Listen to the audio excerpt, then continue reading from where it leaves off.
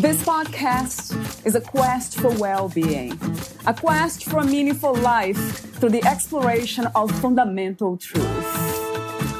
Enlightening ideas, insights on physical, mental, and spiritual health. The inspiration is love. The aspiration is to awaken new ways of thinking that can lead us to a new way of being well. Welcome to Body, Mind, and Soul Healing Conversations.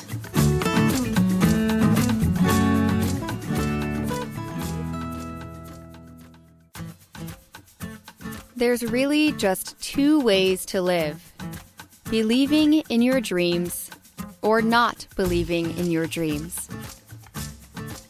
Valeria Teles interviews Carl McCoy, the author of Job Hunter Road, Comedy and Self-Help on the Path to Finding a Job. Comic relief and inspiration on the road to success. Laugh-out-loud satire and soulful advice come together in one of the most original, funniest, genre-bending self-development books you'll ever read. With sharp and irreverent humor, Job Hunter Road provides timely comic relief to job seekers while tackling some serious questions about finding work today. Why don't more people love their jobs? Why do we make it so hard to change careers? Why do we require unnecessary and expensive degrees for everything? What does it take to be an entrepreneur? Does networking have to be so ugly and opportunistic? What stops us from reaching our career potential? Journey down an unpredictably quirky highway of laughter as you encounter opera-loving cats, crocodile-hunting terriers, and levitating job seekers on the road to self-empowerment. Carl McCoy's writing has appeared in the Wall Street Journal and the Christian Science Monitor. He studied political science at Tufts University and Pembroke College, Oxford University. After completing his graduate degree at the Johns Hopkins School of Advanced International Studies in Washington, D.C., Carl moved to the San Francisco Bay Area and started up his own successful private piano teaching practice. He now lives in Boston and spends his time writing, playing piano in a band, and teaching English to international college students. His book, Job Hunter Road, is a humorously honest account of what it takes to go beyond the 9-to-5 daily grind and to reclaim a passionate and unstoppable career by the force of your own will. Meet Carl at McCoyWriting.com. Here is the interview with Carl McCoy.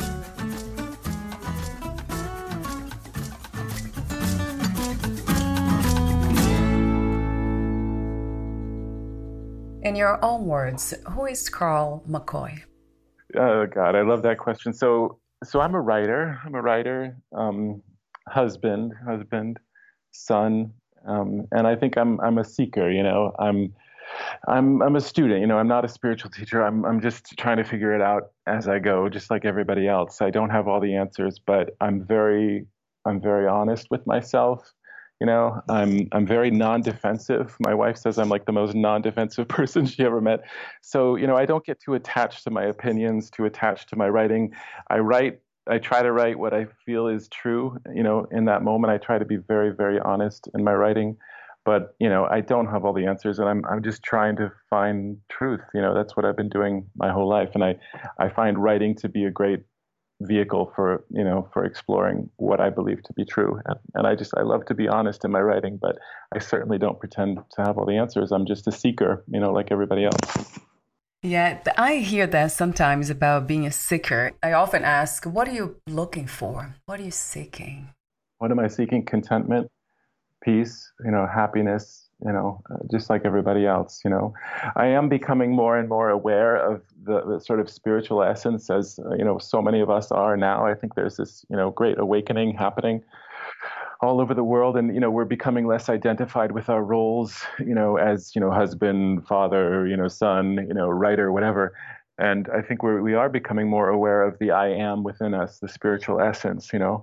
But I do think that in some cases, a lot of the spiritual traditions today, and like I'm thinking of, like, for example, Eckhart Tolle, who I just love so much. I really love him.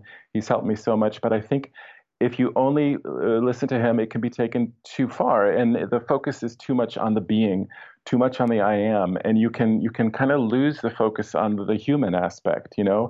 The roles that we play, they are important. It matters. We came into this world in these flesh bodies to have experiences, to have jobs, to have relationships, and those things really do matter. So of course I am, aware of my essence, as a spiritual being, as an entity. I'm trying to become more aware of that every day. But I think you can take that too far, and it can almost become too passive, too translucent, because I think it really does matter. It really matters, our jobs and our relationships and our dreams, our desires, what we want out of this life. We came into these bodies to have experiences, and those things are important. It's not just to realize our I amness, it's to realize our humanity too, and I think it's so important to find that contentment. I think desire is a good thing. Desire is a normal and natural thing, and to fulfill those desires is part of our experience, on this world. Spirituality, what is it to you, Carl? Do we need to practice to do certain things in a certain way to be spiritual? I think for me, spirituality is when you let go of yourself. It is, I think, transcending your thoughts, transcending your ego, and I think finding that balance between the humanity, and the role that you play, and the being, your spiritual essence. That's what it's all about. And for me, the spirituality comes through when I can just take a breath, like I'm doing now, and just let go of myself. Not think about myself, not think so much. When you rise above your thoughts, and that's what I've really learned from Eckhart Tolle and other spiritual teachers like him, is to just let go of me for a while, let go of the ego, and just to rise above the thoughts. It shocked me when I read his book, The Power of Now, and I just never, the idea that thinking is not consciousness, like that thinking is one tiny tributary in the ocean of consciousness, that was shocking to me, because I always thought thinking was consciousness. I didn't realize that, like, oh my gosh, there's this whole other level of consciousness that has nothing to do with thinking. Like, that just blew my mind, And so when you can get into that, tap into that other realm, to stop thinking, all this incessant, useless, repetitive thinking, sometimes that we torture ourselves with our thoughts, to rise above those thoughts and to just be. I think that is, for me, that's spirituality.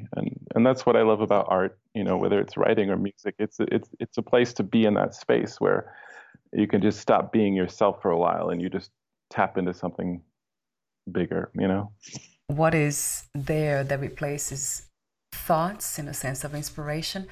Would you say imagination, dreams, or intuition?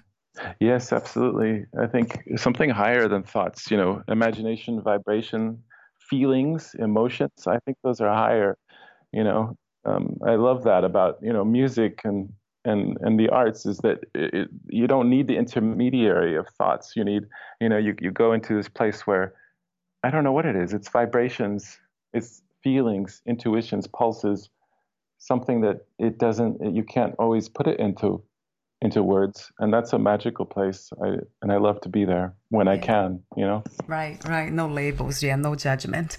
Exactly. And I love what you said about being here in a human body. We all have a purpose, and our jobs, they are connected to it. What we do relates to that purpose. Absolutely. So we'll be talking about that more specifically in a moment. Those are topics in your book, Job Hunter Road, Comedy and Self-Help on the Path of Finding a Job. Yes. Yeah. The other warm-up questions for you is about success. How do you define success these days? What is to be successful? It's just to be happy, really. I think that's what it is, and that's no small feet in this world. I think it's so elusive sometimes, and we create so many barriers, usually from our own minds. You can have all the fortune in the world, you can have all the friends in the world, you can have all your dreams come true, but you're not necessarily going to be happy. So just to be happy, for me, that's success, and it doesn't take much. I think it's mostly an inward journey, to break down the barriers that keep you from being happy. So that's to me is success. Just to be happy, just to enjoy the day, to be appreciative of all the little miracles, all the little things, just having a cup of coffee.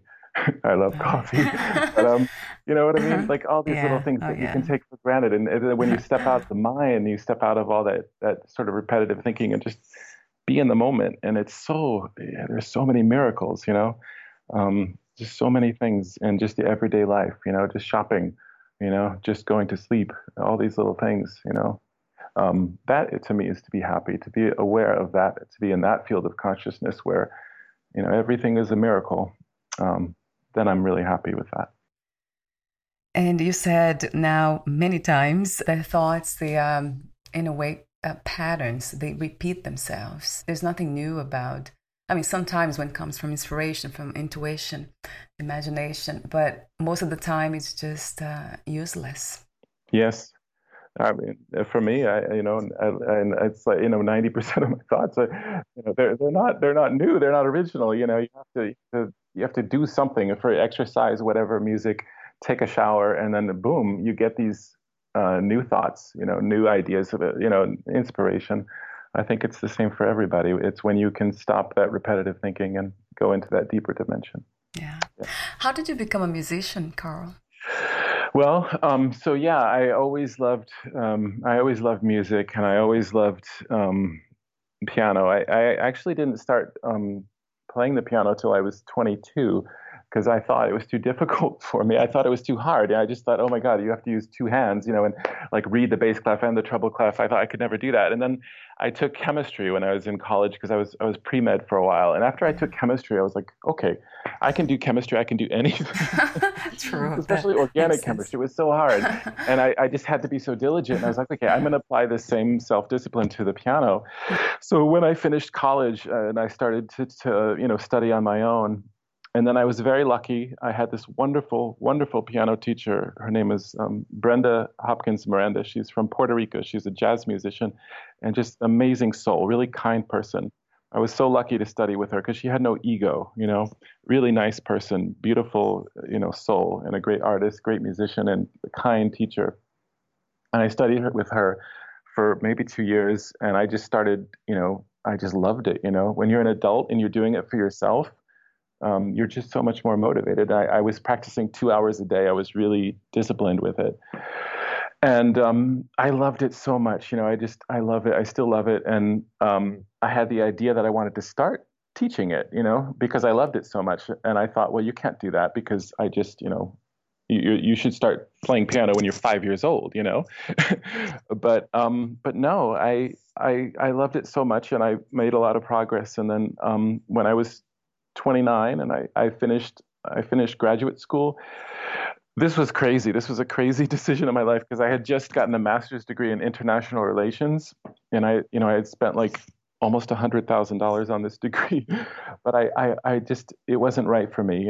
I was in Washington, D.C., and the culture was very aggressive, very angry, very divisive, and it just wasn't right for me. And I'd always dreamed of being a musician. And so, when, a lot of people, when they're 29, they do crazy stuff, it's like so that's when I moved across the country. I moved to California and I became a musician. I started teaching piano professionally, and it was absolutely crazy. I thought I was going insane. My friends told me, you're throwing away your life. You're not, why don't you, stay in Washington and do politics? You just got this master's degree. But it just felt like I had to do this. I felt in my intuition. I just loved music. I loved it. And so the opportunity to do that full time, that was happiness. When you don't care if it's Monday, because you're so happy to go to your job, and every day was just fun. I just loved it, and I loved sharing my love of music with people. And in California, they didn't care that I didn't have a master's degree. They didn't care that I had just I had started late. They just didn't care, because they could see that I was skilled, and they could see how much I loved it. And I taught mostly beginners. I wasn't qualified to teach advanced students, but the vast majority of piano students are beginners. So I loved it. I absolutely loved it. It was my favorite job ever. I did it for 4 years, and that's how I met my wife. We worked at the same music studio, and it just opened up so many blessings in my life that continue to this day. It was the craziest thing I ever did, but it was also the best thing I ever did, you know?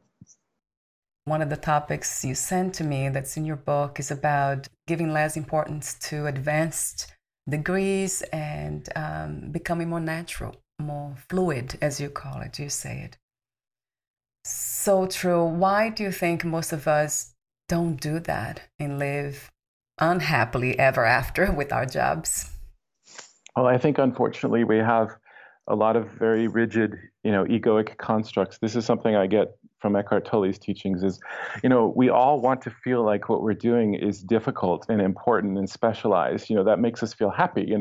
For example, right now I'm teaching English as a second language. And, it's a normal thing to be like, well, this is so difficult. Nobody can, you have to be, highly qualified and specialized. You need a master's degree to do what I'm doing, but you don't. I think we confuse complexity for value, things don't have to be complex to be valuable. What I do as an ESL teacher, it's incredibly easy. It's so easy, and yet it's still valuable. I don't know why that's a threat to people to say, I think my job is easy. There's so many jobs that are easy, but they're still important. They're still so important. I mean, of course, there are some jobs like, air traffic controller, pilot, surgeon. Those are not easy, and of course, you need advanced degrees for that. But I think so many other jobs, they're in this gray area, social work, many types of teaching, management, human resources, sales, advertising. You don't really need a master's degree if we can just be honest. They're fairly easy, and I know that could be a threat to our egos. It's like, no, my job is not easy. Nobody can do my job, but it is. It's easy. So many jobs are easy. They're still incredibly valuable. They're incredibly important, but they're easy. And if we can just admit that and say, okay, we don't really need all these silly advanced degrees, especially when they cost $200,000. In my own job, we had a workshop where the head of the CEA, that's the Commission for English Language Accreditation, who they're responsible for accrediting all the language schools, and she was very proud of the fact that they were now requiring master's degrees, for many programs for ESL. And of course, ESL teachers, they don't earn very much. It's like working as a cashier, at Whole Foods practically, or, and so, and it's a very easy job. I think it's a very valuable, very important job. It means so much. It's a very sort of spiritual experience to teach someone a language, but it's not difficult. You can learn it in a couple weeks, really. And I think that's a threat to people's ego. And so here she was saying that now you must have a master's degree to teach this job, and that makes her feel good. It makes, the ESL profession feel good because, oh yes, we are so difficult. We are so specialized. You must have a master's degree. But I think it's so crazy because master's degrees cost, they cost $100,000 or whatever. And, you're earning $15 an hour. It's just terrible. And I think our job market could be so much more fluid if we just got rid of all this silly ego, and said, you know what, there's so many jobs that are just easy that almost everybody can do. Yes, they require a couple of weeks of, you'll get better, an apprenticeship, whatever. But the vast majority of jobs, I think a lot of people could do them. And if we could just accept that and admit that, our job market would be so much more fluid, so much more fluid. And I'm not talking about air traffic controllers, but I am talking about so many jobs. And I think it's just our rigid egos that keep us from accepting that, because we all want to feel so important, and that it bothers me. So I had to get that off my chest. And speaking of the ego, I know you mentioned that word too. So for those who don't know what that is exactly, what is the ego, Carl? Well, again, I get this from my favorite spiritual teachers are Eckhart Tolle and Neville Goddard. I love them both. I love them so much. And so, I'm using the ego as Eckhart Tolle, defines it in The Power of Now and A New Earth. And it's, it's identification with our roles, losing yourself, forgetting your I am, forgetting your higher self and thinking that you are, I am a teacher, I am this, and, I am so important, and forgetting, no, yes, that's the role I'm playing. But it's when you become identified with that role and it becomes very rigid. And so that to me is the ego. It's forgetting who you are, forgetting that you're God, you're a spiritual being, and you lose that, and then you become very rigid, and life becomes very scary, and you're territorial, and that's why we're so no, I'm so important, my job, nobody can do my job, because of course that's the ego. That's the ego talking. It's natural. We all want to be specialized. We all want to be smart. We all want to be accomplished. But I think that's the ego speaking. It's the identification with that role. What do you think the purpose of the human experience is as a whole? I think it's to create images, to have experiences, and of course to love, yeah. But to have experiences and to love each other, I think that's what it's all about, And for me, yeah. And for me, love is just identifying, seeing yourself in the other, and by yourself, I mean the one consciousness, the whole, the totality, the God in all of us. It's recognizing that in the other. And I think that's what it's all about, to love, but to have experiences too, It's not just, I think, to become aware of our spiritual essence and to be present in the moment. I think that's important, of course. But, to have fun, to have relationships, to have jobs that we like, to not spend your days, wasting away at some job that you hate, that's not our purpose, to love your life, to thrive, to have wonderful relationships and wonderful friendships, and to be prosperous, and to enjoy your life, where Monday is a good thing. It's not something you hate, and it's not just to be present. It's not just to grow in consciousness. It's to grow in prosperity and success, and how you define it. I think the two, it's the humanity and the being, both are necessary, finding that balance, So I have a few more questions for you about this 2020. We have been going through lots of challenges and changes. So for you, what have you learned in 2020? Oh my God. I've learned that I'm stronger than I knew. It's been such a challenging year for everybody. It's such a horrible year. To not be able to see my family, and friends as much, and also just all the fear and the terror that we're getting, every day in the news. And when all this happened, I lost my job too. For a while, at least I got it back. We got the school that I work at. We got the Paycheck Protection Program. That was wonderful. But it originally we lost our jobs. Originally, we thought we were going to lose our jobs, and that was terrifying. And for so many people experiencing that, it's been a horrible year, just terrible year, and it's really shaken me. But I've realized, that the things I believe, I still believe. Mm. I believe in faith. I believe in God. I believe in the law of attraction. I really do, even though I used to think it was crazy, but I do believe in that, absolutely. And I believe that the world is good and that people are good at their core. And I think everything's going to be okay. And, throughout this whole experience, I've just kept relying on my faith, and everything has always just kept working out okay for me throughout this whole experience. Just, every time I focused on positivity, even when I had lost my job, I just focused on abundance. I just focused on faith and belief, and I just kept being happy, forcing myself to be happy, even though the future was so uncertain, and everything just keeps working out. Things just keep going my way. I really think it's true. And it's so important not to get swept away in the news, and all the fear and all the panic and all the anger and all the divisiveness. It's toxic. It's really toxic. And I think you just have to heal yourself, focus on your own well-being, and that's how you're going to heal the world. That's how you're going to make things better. It's not selfish to be happy. It's really not. It's okay to be happy even when the world seems like it's on fire. What are the main principles of the law of attraction? Well, the idea is that we're all creating our own reality as we move through this sort of field of consciousness, that we're all God, and that our I amness is creating their experience. So of course I first got exposed to this, back in 2006. I watched The Secret, and originally I felt like something in it, resonated with me, but it also seemed kind of slick and a little gimmicky, and I just thought this is too good to be true. And so my wife and I, we experimented with those ideas, and we believed it, but then after a few years we're like, what, this is crazy. This stuff is, it's all wishful thinking. You just have to work hard, grindstone. It's got to face the facts, the hard reality of life. But when we did that and we sort of gave up on the whole idea of the law of attraction, we dismissed it as being crazy. Our lives became horrible and just really small and very limiting and very scary and fearful, and we became so unhappy.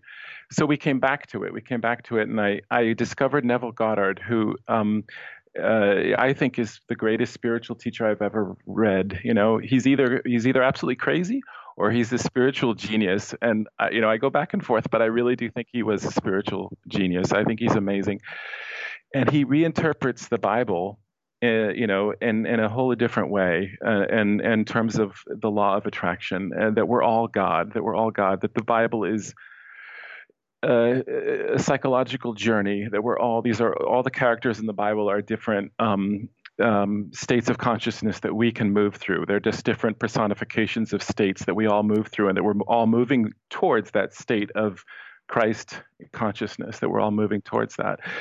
And that just shook me up, to read that. The whole Bible just became new and alive and dynamic, because I grew up in the Protestant faith tradition. It means so much to me. But I discovered him a couple years ago, and I've been reading him just nonstop and listening to him, on YouTube. And he's wonderful. And that has made the law of attraction very alive to me. That we create our own reality because we're all God. We're all divine, and that there is no external reality, and there is no objective reality. And I know that's kind of provocative and frightening to some people, but I do think there is objective truth. I believe in science. I believe in facts. I believe in objective truth and right and wrong. But I don't think there's an objective reality.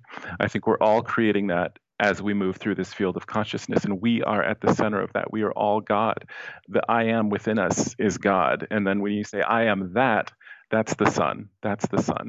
And that's the manifestation. That's the Christ. And we're all that. We're all discovering that within ourselves, the divinity within ourselves. And when you realize that, it's like, oh my gosh, you can really do anything you want. The sky's the limit if you really believe. And I really do believe that. I've seen it in my own life throughout this whole terrible, terrible year. Is anytime I just focus on my divinity without fear, everything works out. It really does. Everything works out. And I don't think we have to be scared or feel like it's taboo or frightening to admit that we are all divine, and just have faith in that. So that's to me what's the law of attraction as I understand it now. Freedom. What is freedom to you? What is to be free, finally? So for me, freedom is to realize that you do have a choice. You have a choice as to what thought you're going to think. You have a choice as to what emotion you're going to, engage in. And I think when you don't have that choice, you're not free. You're just a bundle of reactions. You're not free until you realize that you have a choice, until you have enough presence power, enough space within you to say, you know what, I'm not going to think this thought. I'm not going to engage this emotion, even though I want to, even though I'm angry, even though I want to, it feels good, to think, wait a second, do I really want to say this? Do I really want to think this? Do I really want to feel this? Is this helping me right now?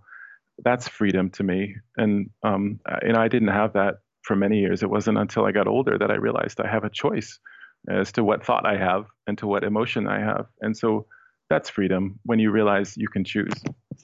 How did you become a writer? I know I asked, how did you become a musician? But writing, how did that come into your life? Yeah. Well, I've been writing my whole life. And just for fun, and mostly in college and, graduate school, I was writing these essays. It was boring. It wasn't any fun, because I had to. And it wasn't until after after graduate school that I started to write, more humor, more for fun, But I've always been writing as a way to express myself, to be honest. It's just a place where I feel I can be totally, completely myself and to be honest. And that to me is like oxygen, because I feel like I notice things, I observe things, so many of us, sensitive people, we see so much, and sometimes it's not polite to say it, Mm-hmm, true. you can't just say what's on your mind, you have to be polite in your job and with your relationships, but in my writing, I can be totally honest. And that it, to me is just like breathing. I just love it. Whether people were reading my writing or not, it doesn't matter. I'd still be doing it just to process, just to kind of understand the world around me. That connection between your book title, Comedy and Self-Help, how did you connect them? I know it's kind of like two different books in one. Right. I know. Well, I think that, you got to have a sense of humor about the difficult things in life. If you can hold on to your sense of humor, and I've tried to keep my sense of humor in the most difficult things, if you can hold on to that, you can keep your sanity, because our sense of humor, it just keeps us human. It keeps us, our perspective on everything. And so the book was, it started out as just a way for me to process this terrible experience I was going through. I had graduated, I'd finished my graduate program in Washington, D.C. It was a bad recession. This was 2003, and I was also just trying to find these jobs that weren't right. I was an artist and I was trying to fit in this world of politics, of confrontation, and I was losing my mind. It was a terrible experience. So I had to write about it. And so I wrote about it as a way just to stay sane and to laugh about it. For me, humor is the great way of diffusing tension. So I wrote all these crazy chapters, the early chapters, which are just, sort of outlandish and over the top and just, for fun and as a way to kind of find common ground with that difficult experience of looking for a job. But then as I got more into the book and as I had this experience of moving to California and becoming a piano teacher, a musician, and putting into practice these ideas of the law of attraction, and that's how I met my wife, and everything just became wonderful and miraculous when I trusted my heart. I thought, I want to put this in the book too. I don't want my book to just be a silly comic, comedic book. I want it to say something too, and I thought, why not combine genres? Why can't you be funny and be serious at the same time? So that's the book. It starts out as just funny, and it's just like, let's enjoy this common experience and how crazy it is, and let's just laugh about, job hunting because it's so stressful. But then I wanted to give the reader something, an insight, what I believe to be true. And so that's where it eventually lands. It goes into those later chapters about believing in yourself, imagination, creating reality, having faith, and believing your hard work, of course, but also, just having faith, believing in the goodness of the universe, not being scared. Talk to me for a moment about the main misconceptions of job hunting. Well, I think that I really don't like things where we're playing roles. It bothers me so much when people are playing roles. I like to be authentic. I like to be real.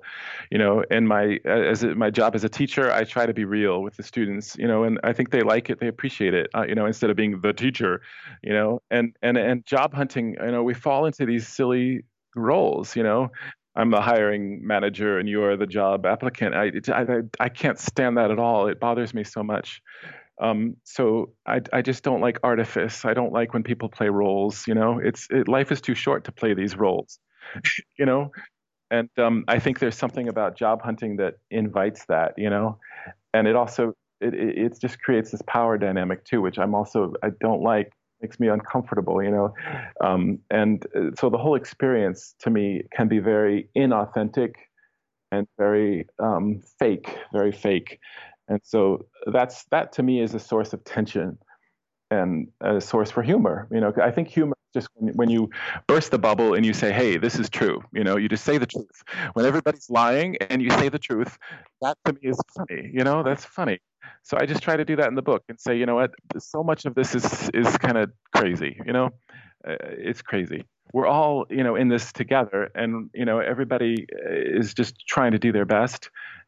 Hiring managers, and I had the experience of interviewing people in my job, where I'm working now at the college where I'm teaching at. I helped out the hiring manager. I sat in on these interviews, so I have some experience with that.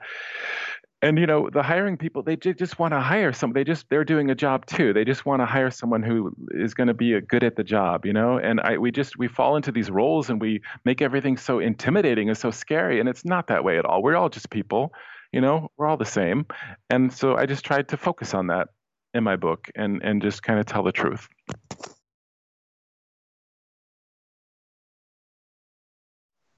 For me, power is self-discipline. There's something magical that happens when you honor your promises to yourself. And this is what I talk about in the book. And I'm not, I don't always practice what I preach. I'm struggling with this too, to go to the gym as often as I want to not eat the chocolate or whatever, I'm no saint at those things. I'm doing the best I can. But I find when you honor your promises to yourself, when you really do follow through, oh my gosh, there's something about self-discipline.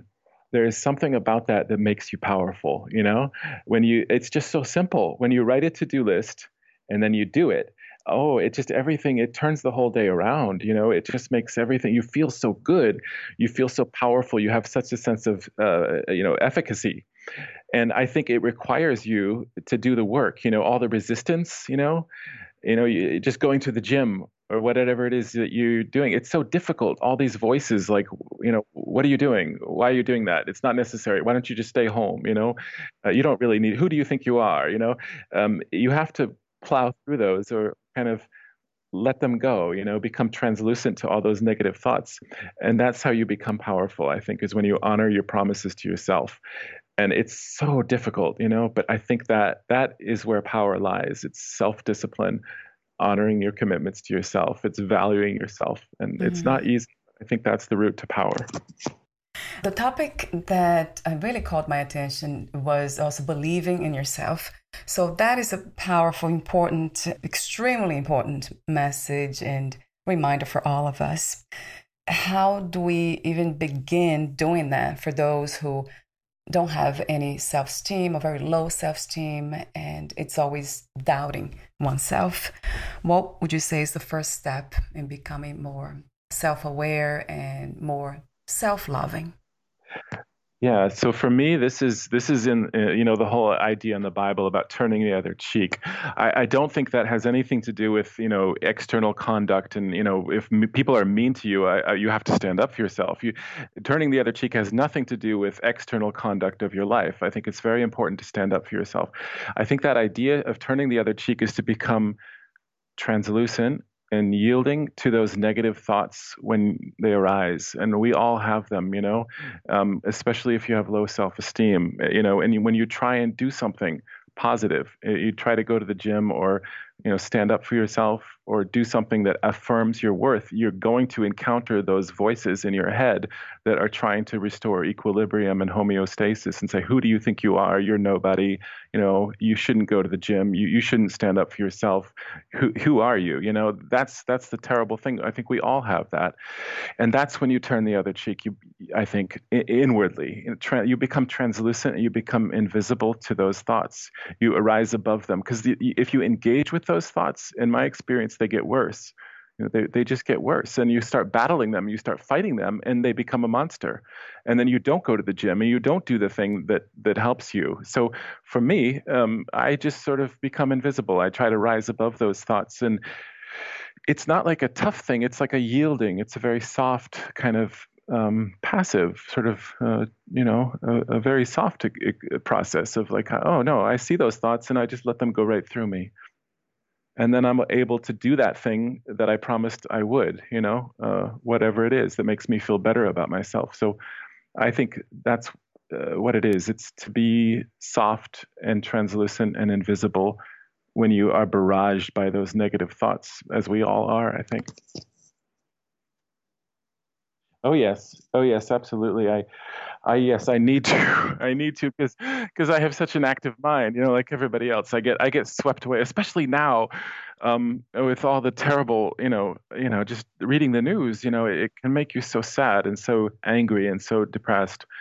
So absolutely, I do try to practice meditation all the time, and not in like a special way, not like to sit and. I mean, I know there's a place for that, but for me, it's anytime I'm bombarded with negative thoughts, that to me is a meditation to say, I'm not going to engage with those thoughts. I'm going to rise above those thoughts. I am bigger than my thoughts, to find that consciousness above the thoughts. That's the meditation. And I do that all the time, especially when when I want to write or I want to, practice music or go to the gym, then I really have to meditate. Yeah.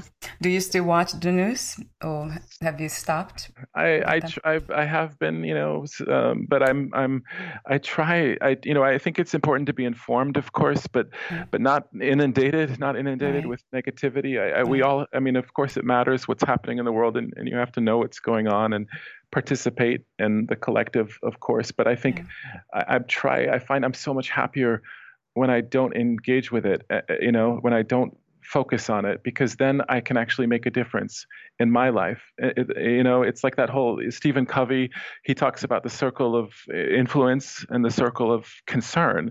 And we're all concerned about what's happening, nationally, but in terms of our circle of influence, where can we actually make a difference? It's as a husband, as a friend, as a son, and that's where I feel like you really make a difference. And you're better able to make a difference when you're not being barraged with toxic energy. So right now I'm really trying not to read the news, so that I can be more active and be a better person, and also just to protect my own inner space. Yeah, I think you talked just now about this detachment in a way, or this awareness about our thoughts and negative thoughts. Is that what you call non-reactivity? Yes, absolutely. Okay. Absolutely. Yeah, non-reactivity. So that's the same topic.